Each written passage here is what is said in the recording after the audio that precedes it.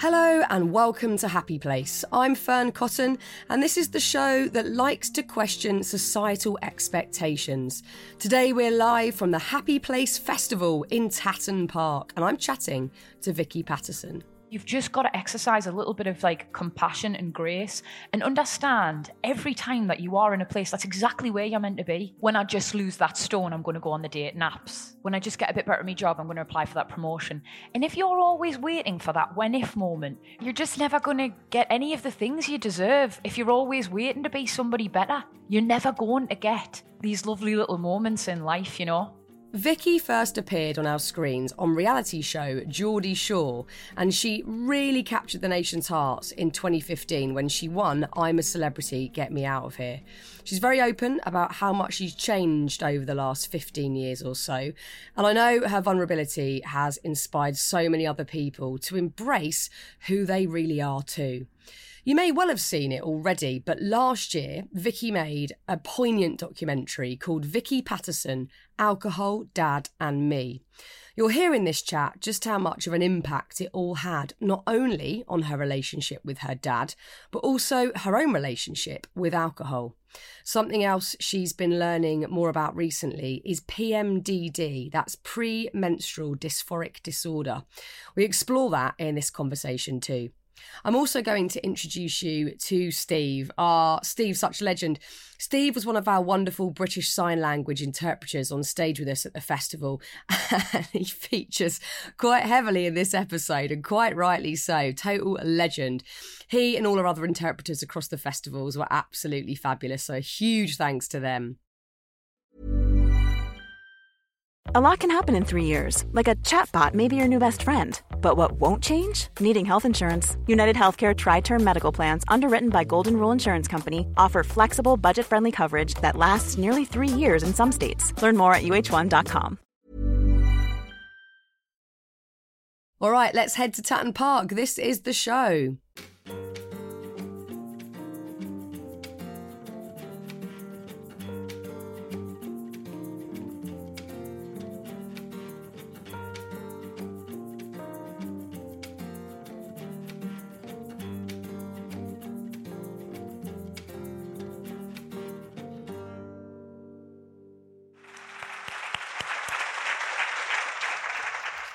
My darling, take a seat.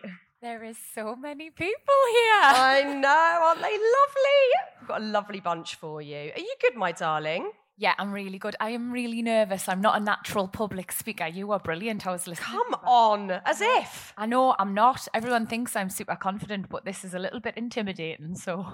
But do you know what? I think it's really good to say that because I absolutely love doing this festival and I love doing these podcasts, but of course, the whole thing's nerve-wracking, and I think it's good to sort of be really honest about that whenever you're doing anything in the public domain or in front of people, it's really nerve-wracking. Oh, yeah, absolutely. And I'm a bit of an overthinker as well, so I'm not just worried about what I'm saying, I'm worried about how I'm being received, and I'm also panicking that poor Steve can keep up with us as well.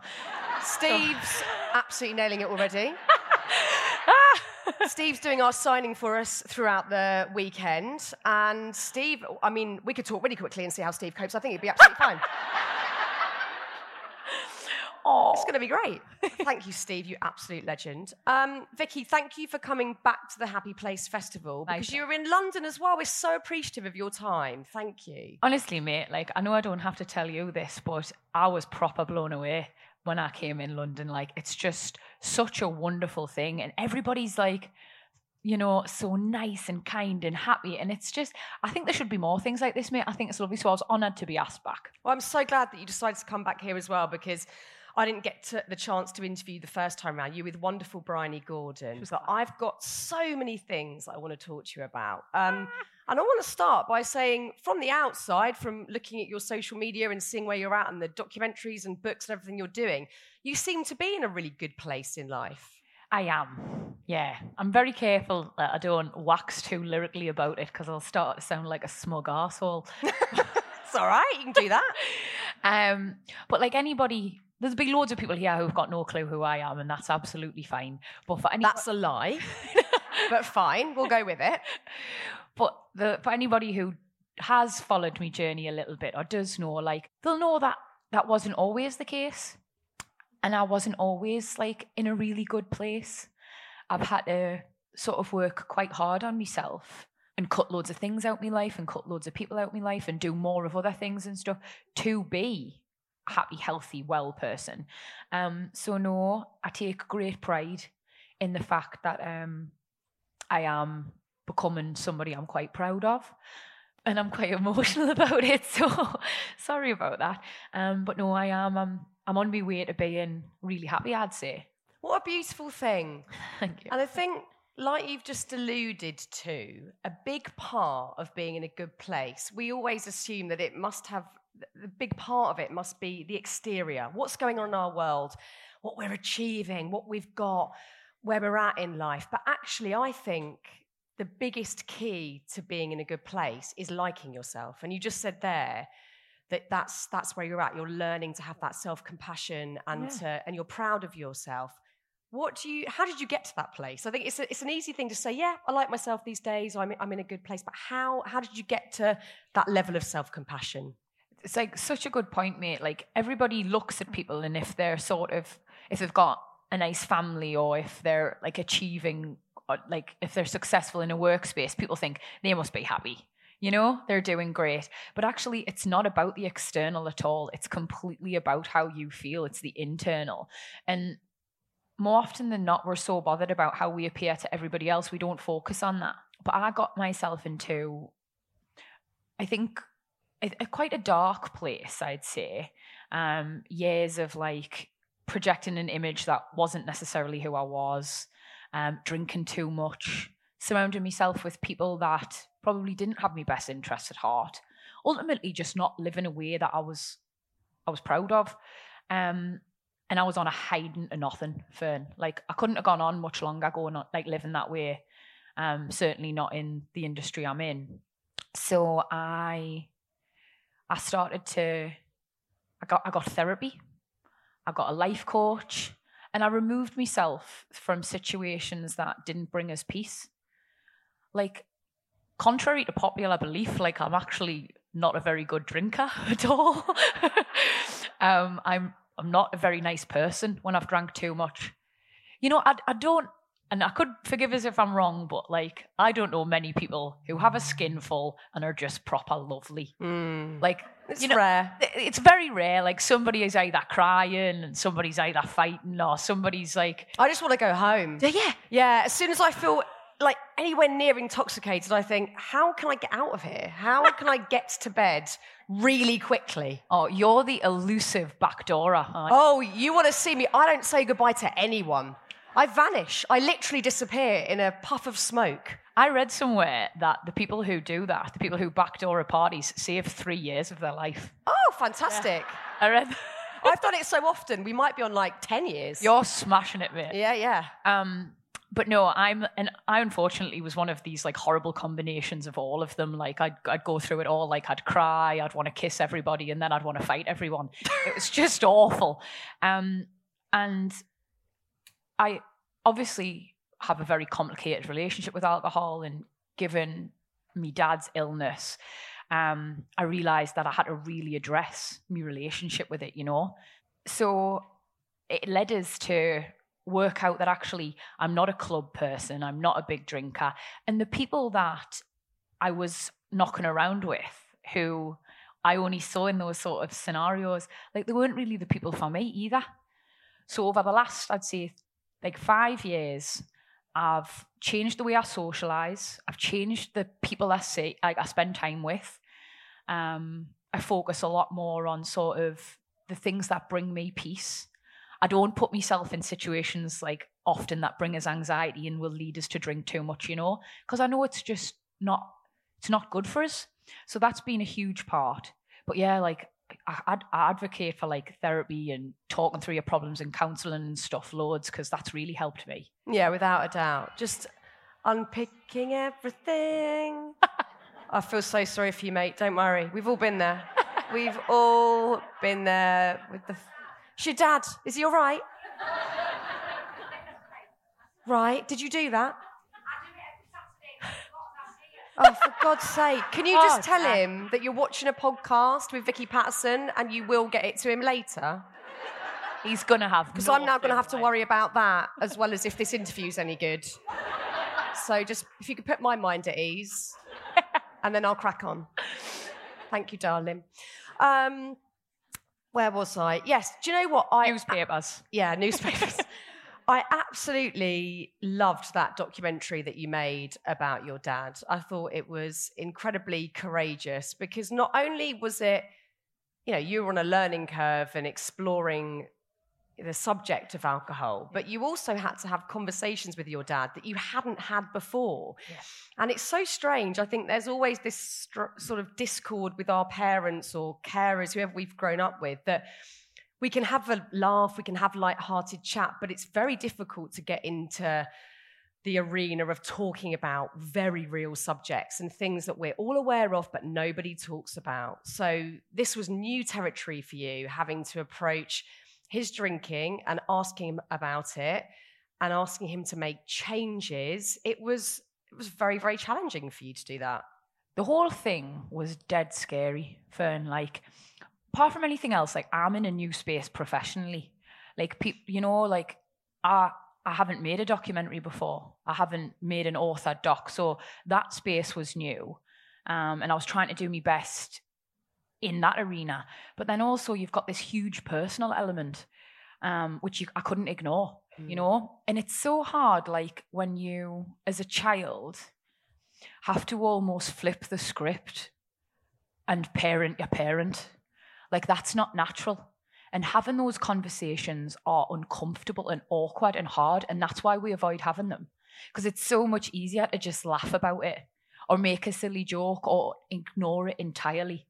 But actually, that's what I'd realised I'd been doing through making the documentary. I discovered that for all of my adult life, my dad has been an alcoholic. And I'd been enabling him, essentially, by brushing things under the carpet and not holding him accountable. And God, doing those things to someone who is vulnerable and is hurting and is not doing these things on purpose, it hurts. You feel like a dickhead. And you don't want to make anything worse for them when they're completely going through it. But the fact of the matter is, by ignoring it and acting like it's not happening or in some way excusing his behaviour, you're enabling him to continue doing it, to hurt himself. So did you feel worried to say anything because you didn't want to upset him further? So you're trying to it's a difficult thing, isn't it? Because you're trying to protect him by not mentioning it. But like you say, that ends up facilitating the cycle to continue. So extremely challenging to walk into that conversation and to bring up new subject matters. Do you think you can find peace knowing that he might not ever stop drinking? The documentary was super illuminating because it allowed me to address things with me dad that I've been hiding from for 20 years. It allowed me dad to speak openly about something that, quite frankly, he's never been able to get a handle of. And it brought us closer. It really did. And it gave me a deeper understanding of what he's going through. But it did obviously make us realise that alcoholic recovery is not linear. You don't just wake up one day and go, God, drink is rubbish. I'm fucking over this. Yeah. If you are an addict of any description, you are always going to struggle. And that's a really bitter pill to swallow. Because for my whole life, I've been able to convince myself that one day my dad will just wake up and be all right. Sorry. But accepting that every day will be a struggle for me dad was really hard. Yeah. And God, hard for him as well, Yeah. So I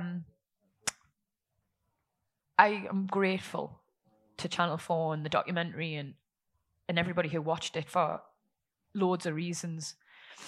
But it didn't mean that the outcome was it didn't mean that the outcome was great. It was really hard.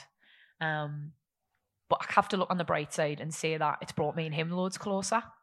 I understand his illness better. And I can support him in a way that is actually helpful rather than just facilitating them. Yeah. Yeah, thank you for sharing that, Vicky. I mean, we also saw in the documentary you talking about your own past, and, you know, like most people in their 20s, you were going out loads, you were drinking, you were getting into all sorts of chaos, but you were doing it under the scrutiny of the public eye, which is never much fun, especially when you then, like all humans, change and grow. And I'm sure most of us sat here today in this lovely tent can look back at parts of our lives and think, oh, God, wish I hadn't done that. And we have regret or we cringe about certain things. Did it help you find some sort of clarity or peace with you in the past? Yeah, definitely. I think, oh God, so everybody's seen me having a really good time in my 20s, haven't they? Yeah. For better or worse. And that was, I think, had I not done the documentary and had I not learned a lot about alcoholism and stuff, I don't think I would have understood a lot of my triggers. So I am not a very, like, I struggle in social situations, which again shocks loads of people. They think, oh, she must be dead confident, dead outgoing, and I'm not. I've got a bouncy leg, like I'm looking around, I bite my nails, I can't wait to fucking go home. Like, I'm just scared the whole time. And like, people can mistake it for arrogance or ignorance or whatever. I'm just terrified.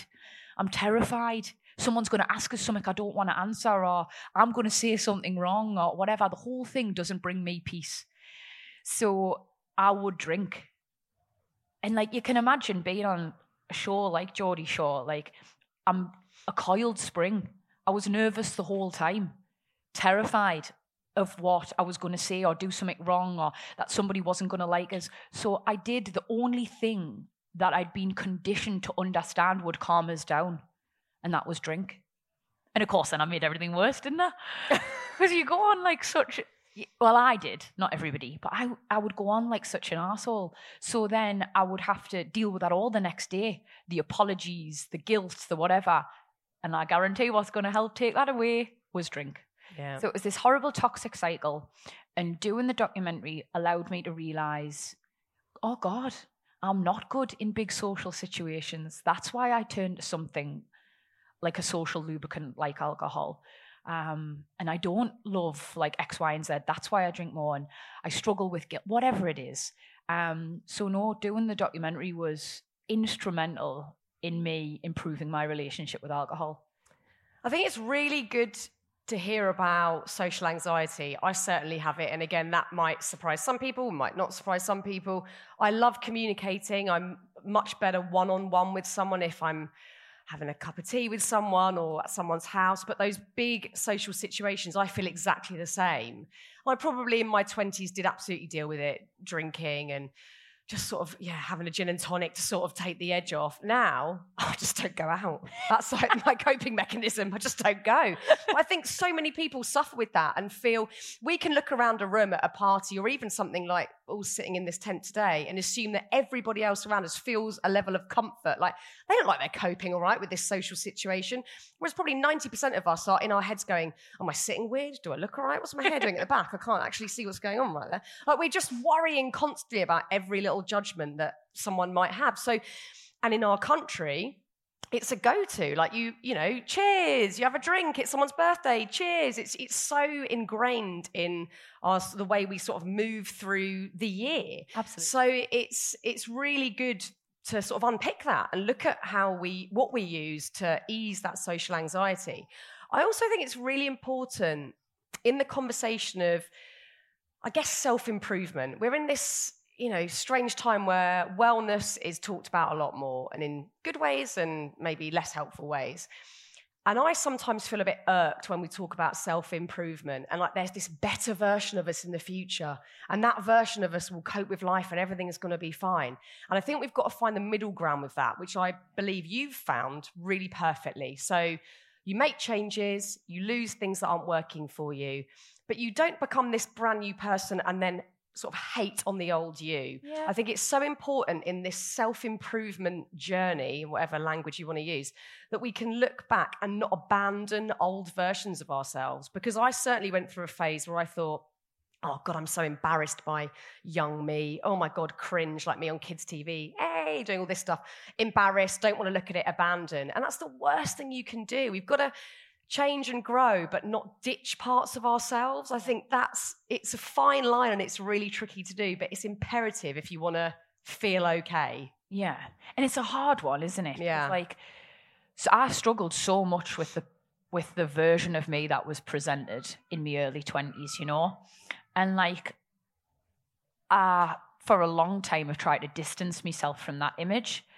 But I've got to take accountability, you know? Like, regardless of the fact that I was on a show and there was pressure and there was whatever else, like, I did do those things. And like, regardless of whether the cameras were on or not, I probably would have behaved in a very similar way. That's just who I was, you know? I was brash, I was aggressive, I was lost, I was misguided, and I was struggling to deal with things that were going on at home.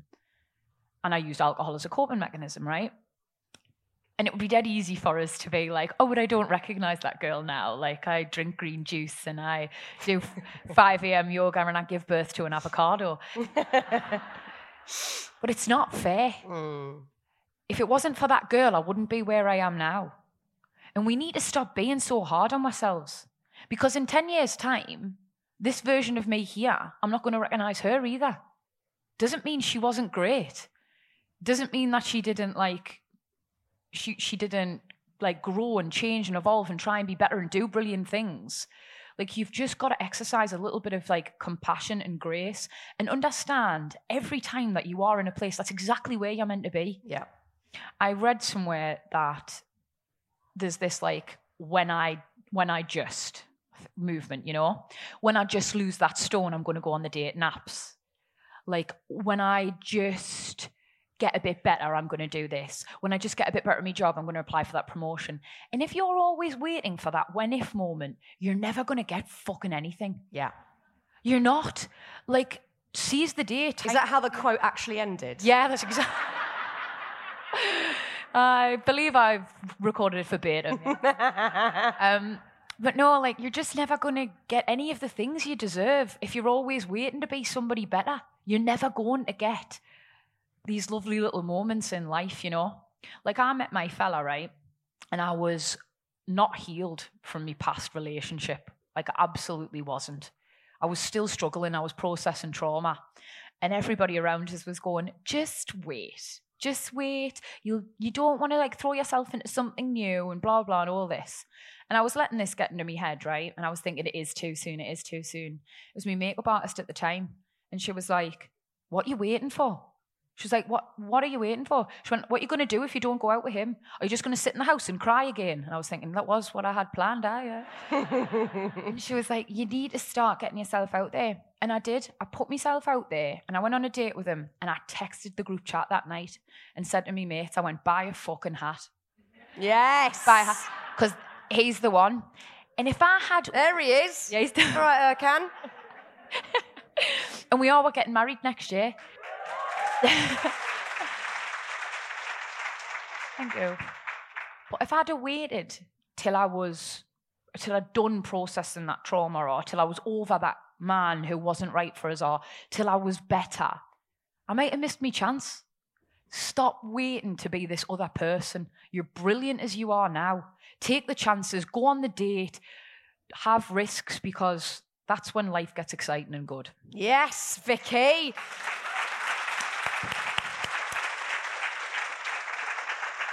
It's so true. And also, there's never going to be a version of us that's like the perfect version, that's, you know, nailed it and healed from everything we've ever experienced and is feeling perfectly complete. And actually, I think what I've learned over the years is from many people I've interviewed or just seen moving through the same sort of industry that I'm in, the people that you assume, oh my God, they've got it nailed. Look at them. They're totally coping and they look amazing, whatever. They've got all sorts of stuff going on that we don't know about. Everyone's dealing with stuff and we've got to stop comparing ourselves. But like you say, act now, do that thing now. You're brilliant, you're perfect as you are. It's a beautiful thing.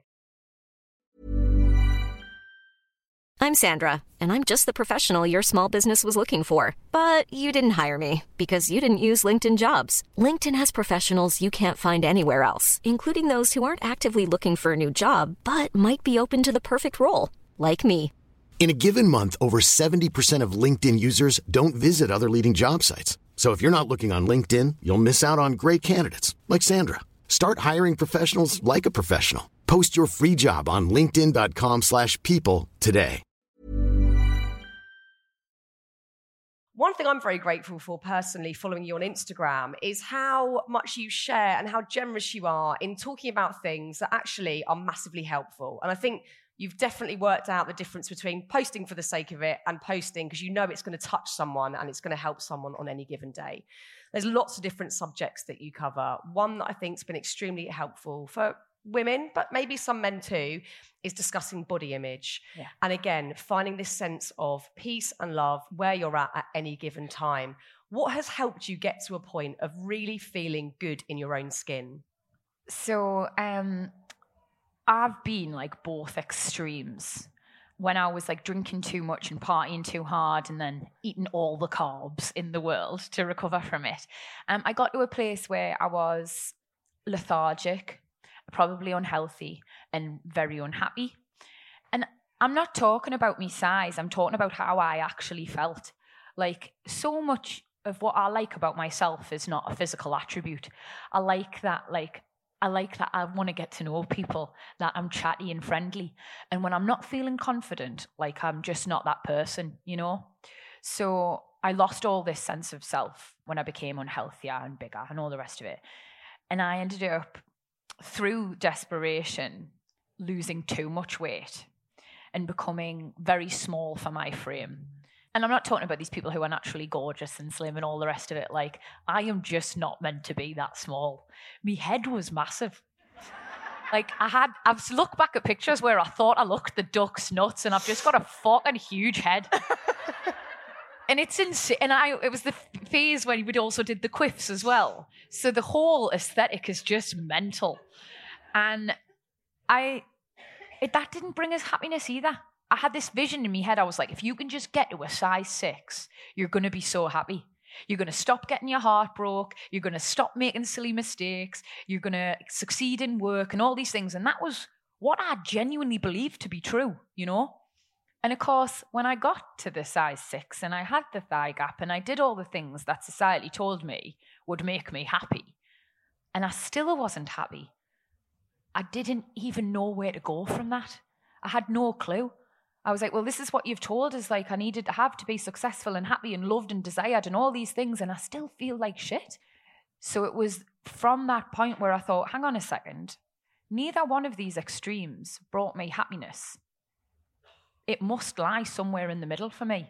You know, balance. So going out and like doing a 2-hour walk with the lads. That's me dogs, by the way, Max and Mila. But then coming back and having a bacon sandwich, you know? Like going out and smashing a Pilates session, but coming back and having a takeaway with me fella. Like, I've accepted that my body has squishes and it wiggles and folds. And actually, that's my happy place. That like 5 to 10 pounds that for years I convinced myself I needed to lose to be happy, successful, desirable, whatever. That's me life. That's me glasses of wine with the girls. That's me takeaways with Erkan. It's me whatever, you know? And we need to stop punishing ourselves for living our lives and enjoying it, you know? And also thinking that if we get to some sort of certain size, everything's going to be great. Because life can be great at any size if you're just kind to yourself and you're healthy and happy, you know? So that was the journey that got us to where I am now. And I thought, oh God, I'm 35 and I've just got here. I really would like to get this message out there. So maybe I can tell somebody at 25 and they don't have to go through all the things I went through. So no, I always endeavour to use my platform to spread that message. Because it's a hard one to learn, isn't it? Like, loving yourself is a difficult one. Yeah, especially on social media, where we can easily fall down a rabbit hole of looking at people that seem to be living the dream and everything looks aesthetically perfect, whatever that means.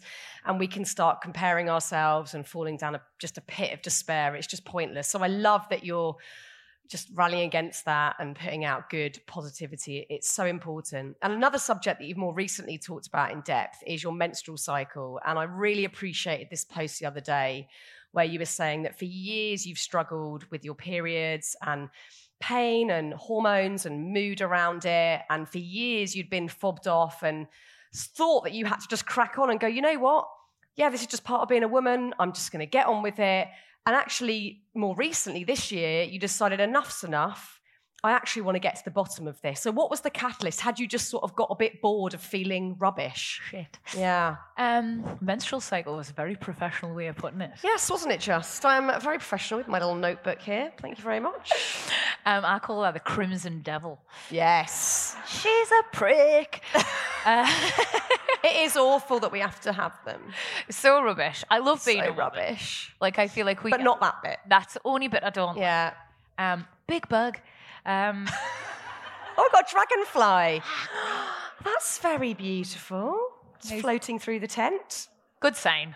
Good sign. It's an omen of sorts. So I've always... up until I was sort of mid-20s, I would describe I had like... I would say I had what most people describe as a very normal period. Like, PMS is rubbish. Like, you know, you're sort of... You want all the sweets and all the cakes, and you want to chin your fella, and you want to cry one minute and then like conquer the world the next. Like, it's horrible, it's hard.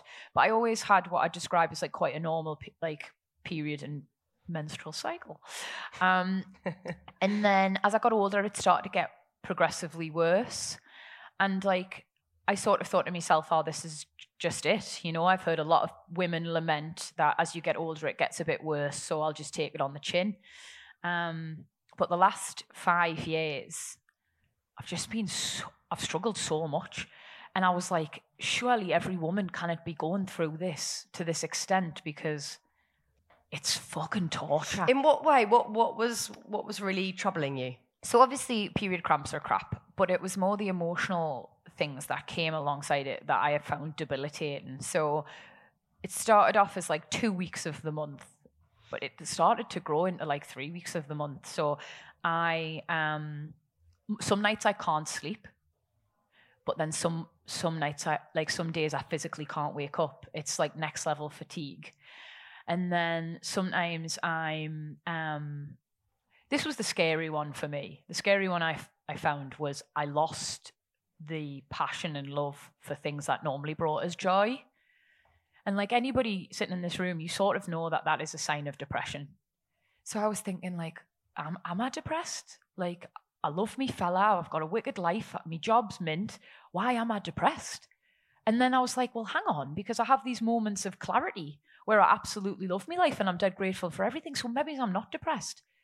But when you're in this PMDD cloud, like, you can't see the wood for the trees. I don't know if that's the saying. Is it forest for the trees? No, I think wood for the trees. It's something about wood. Another excellently executed quote. Yeah, smashed it. So you can't tell yourself this is just about your period. This is just about your hormones. It tells you, no, you're rubbish. You are crap. And everybody thinks you're crap. And the world would be a better place without you in it. So when you heard this particular doctor you'd seen this year, say PMDD, what was the feeling? Did that connected with you instantly? Like, this is what's going on for me. So social media gets such a bad rep, and like, I'll be the first to say, like, oh, people aren't being kind this month or whatever. But actually, it was instrumental in me getting a diagnosis, because I was talking about my periods on Instagram, and I was saying, like, 2 weeks of the month, like, I get dark thoughts. 2 weeks of the month, like, I can't motivate myself. I hate my job. I hate this. 2 weeks a month, I'm like this. And women would reach out to me and say, sounds like you've got PMDD, Vicky. This is not normal PMS. And obviously you haven't been told off doctors loads of times over the years. You just need to get on with it. Like, loads of women are going through this. Come on. Like, I was embarrassed to assume I had anything more than just PMS. But I felt validated by their reassurance that there was something else more serious going on. So that bolstered us to go and see a private doctor in the end, a professional in the space. And when she said, it sounds to me like you've got PMDD, I just broke down. I was over the moon that actually I wasn't just fucking mental. Yeah. Because that's how I was being made to feel like I was, you know? If you go one day from like not being able to get out of bed and hating your fella and hating your life and everything, fine the next day, like, what other explanation is there other than you're just not well? So to feel like there was an answer for why I was feeling this way.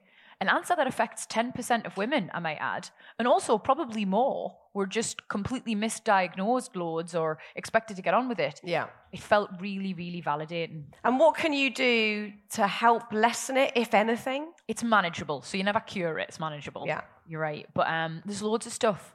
But it's kind of like it's not a one-size-fits-all situation. Like loads of stuff isn't. Like loads of medication isn't. So I've started on the combination pill, which hopefully should lessen me symptoms and make things slightly more palatable and less debilitating. But if that doesn't work, there are different avenues we can explore and loads of holistic things, you know? So I'm going to get that hat on next and try and find out what works for me. So it's going to be a bit of a journey, but I feel liberated in a sense that I actually have that diagnosis and I can go forward rather than just suffering in silence. Not that I suffered in silence, I'm a right whinge. Rather than just suffer. But it's mad how little any of us know about our hormones, and they control so much of our physical symptoms, our mood, how we're cognitively thinking, and we just don't know anything about it. It's wild. I think we're so unprepared. Like, especially as women, like, do you just remember the sex education we got at school? Like, I put a condom on a cucumber and they just fucking sent us on my way. We had this, like, weird video that had, like... Oh, God, is he... The cucumber. Yeah. I think Steve's ad-libbing at this point. I think he's adding his own little moment there. I dread to think what's happening. Steve's luckily behind me. Or unluckily. Our sex education video had like robots in it or aliens or something. Like one of my schoolmates is here. I need to clarify that later. But there was definitely like robots in it. I'm like, what's that got to do with anything? I just don't know. Absurd. I don't know. But like, we're just so unprepared, misinformed, and uneducated when it comes to our bodies. And like, it leads to really problematic narratives. And the majority of people have been so kind and so lovely. And I've had so many messages from women being like, Vicky, I could have wrote your post myself. And thank you. I'm going to go and I've been like poo-pooed by doctors for years. I'm going to go and be more persistent. Like it felt like it really helped women. But for every 10 of them, right, there's one lass who's like, the rest of us just fucking get on with it, you know.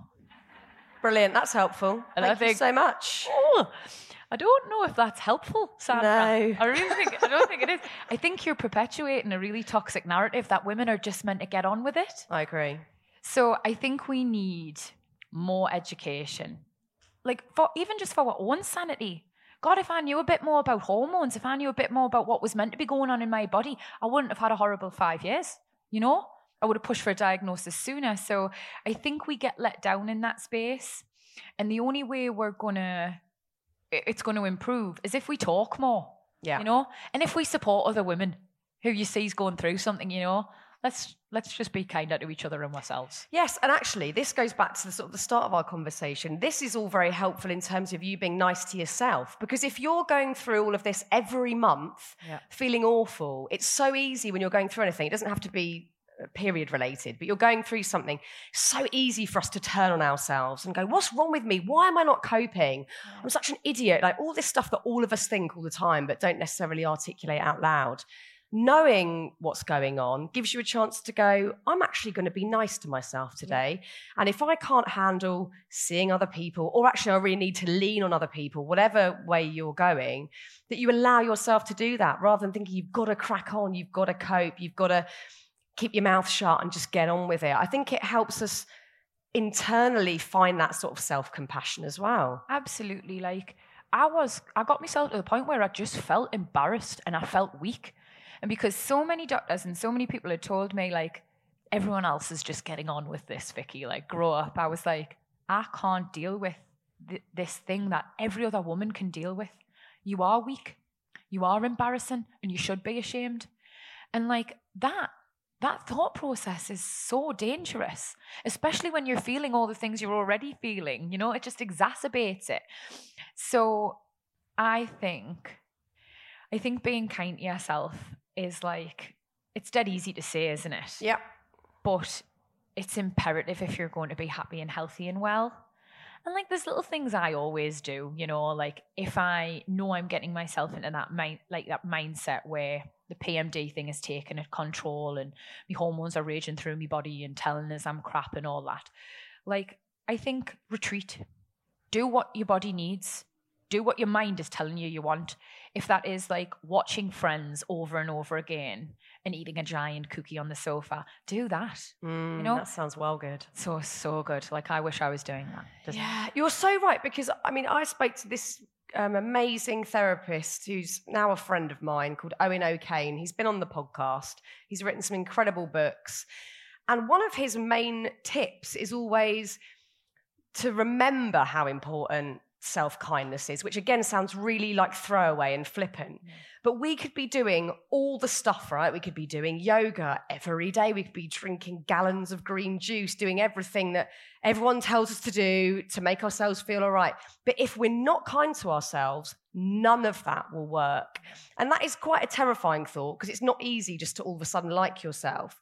But I think it gives us permission to really focus on trying and to even just land on acceptance rather than self-compassion, because otherwise the rest of it's all pointless. Yeah. It's so important. And also I think there is, like you've said, great power in saying this stuff out loud. Not only are you're in a position where you can help other people by saying, do you know what, I've really struggled with my periods and hopefully this is helpful.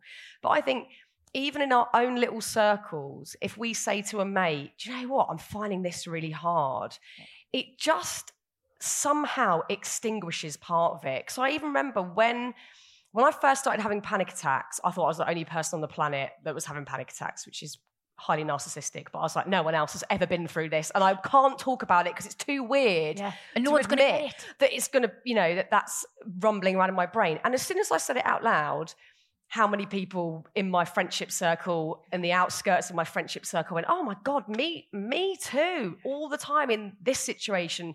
This is the trigger, whatever. So now, if I say it out loud, I don't have them. Yeah. Because I'm going, oh God, I might, just to let you know, in this situation, I might go into panic. And then I don't, because there's no threat then. I've said it. I think it just helps take the edge off. You take away the fear of it, don't you? And like we always think we're the only person who's going through anything. But the fact of the matter is everybody's fighting a battle that nobody knows anything about. Yeah. And if you talk about it, if you verbalize it, if you put it out there, not only do you take away a lot of its power, but you also invite other people to talk about it too. The thing we all want most in the world is to not feel like we're on our own. Yeah. That's why we look for romantic partners. That's why we seek out friendships. That's why we're friends with Barry from accounts from work, who's a total knobhead. Oh, bless Barry. Sorry, Barry. Sorry, Baz. But you just don't want to be on your own. No. So, and I think we're really scared of being rejected, and that's why we don't say anything out loud, because we think if I admit this thing, people in my life are going to just walk, or they're going to think I'm strange, or they're going to judge me. And it's so often, I'd say 99% of the time, not the case. Yeah. And if someone does judge you for the wrong reasons, get rid of the toxic people in your life. Absolutely. You've got to look after yourself. Yeah. And like going back to what you were saying there, like as women, sorry fellas, this is my only experience. I've never been a boy. So as women, I think we try so hard to be absolutely everything that everybody in our life needs.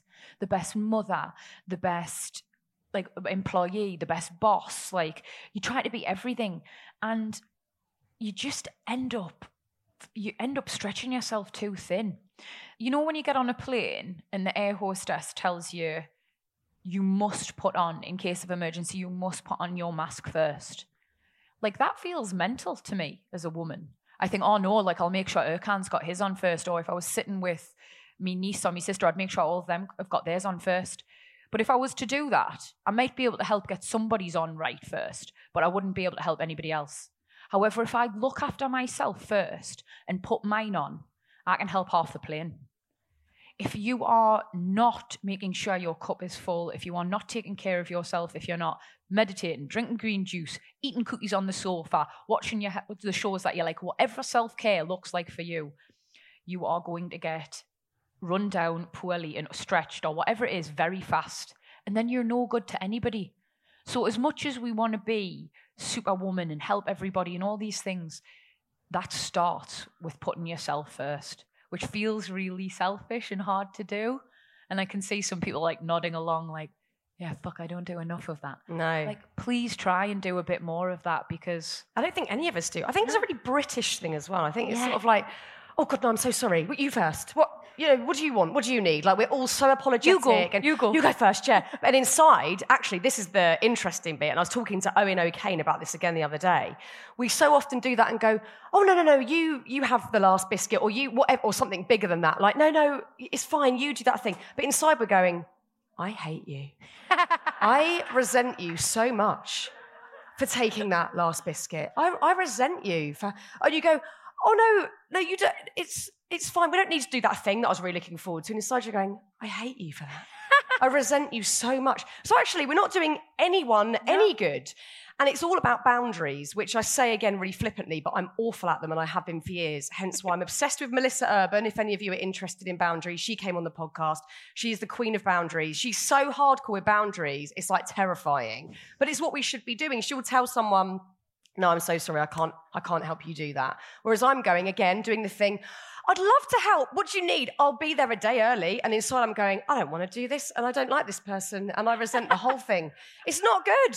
It's not good. Like, none of us are nailing the boundary thing. Yeah. And we need to have boundaries to enable ourselves to put ourselves first and to look after ourselves. None of this stuff's easy. I don't think me or you, Vicky, are sat here going, be nice to yourself, love yourself, put yourself first. It's well easy. We wouldn't be talking about it if it was easy. It's really hard. And that's why we need to keep talking about it, helping each other out with that message, encouraging each other, and also like saying it out loud to remind ourselves. Yeah. It's so, so important. Yeah. Oh, well said, mate. Bit of a rant there. Sorry about that, guys. I liked it. Just had to get that out of my system.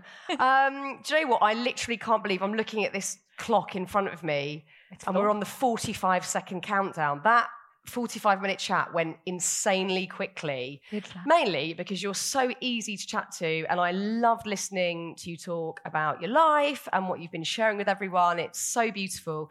And once again, thank you so much for being at the Happy Place Festival. Everybody, please give it up for Vicky Pattison.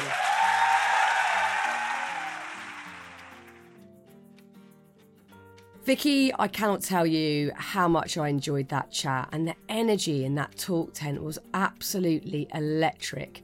So if you were there, thank you so much for bringing so much love and positivity with you. Oh, and also to the lovely woman whose phone rang, I hope that your dad got his newspapers. All right, back next week with a brand new series, and we'll be kicking it off with an absolute legend, a music icon. Until then, a huge thank you again to Vicky, to the producer Anushka Tate at Rethink Audio, and to you both for being at the festival and for being here now. You are the best.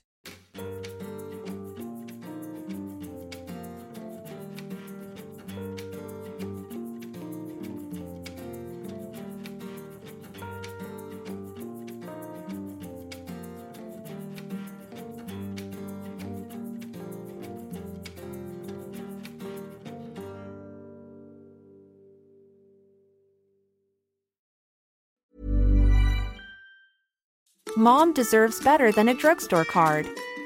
This Mother's Day, surprise her with a truly special personalized card from Moonpig. Add your favorite photos, a heartfelt message, and we'll even mail it for you the same day, all for just $5. From mom to grandma, we have something to celebrate every mom in your life. Every mom deserves a Moonpig card. Get 50% off your first card at moonpig.com. Moonpig.com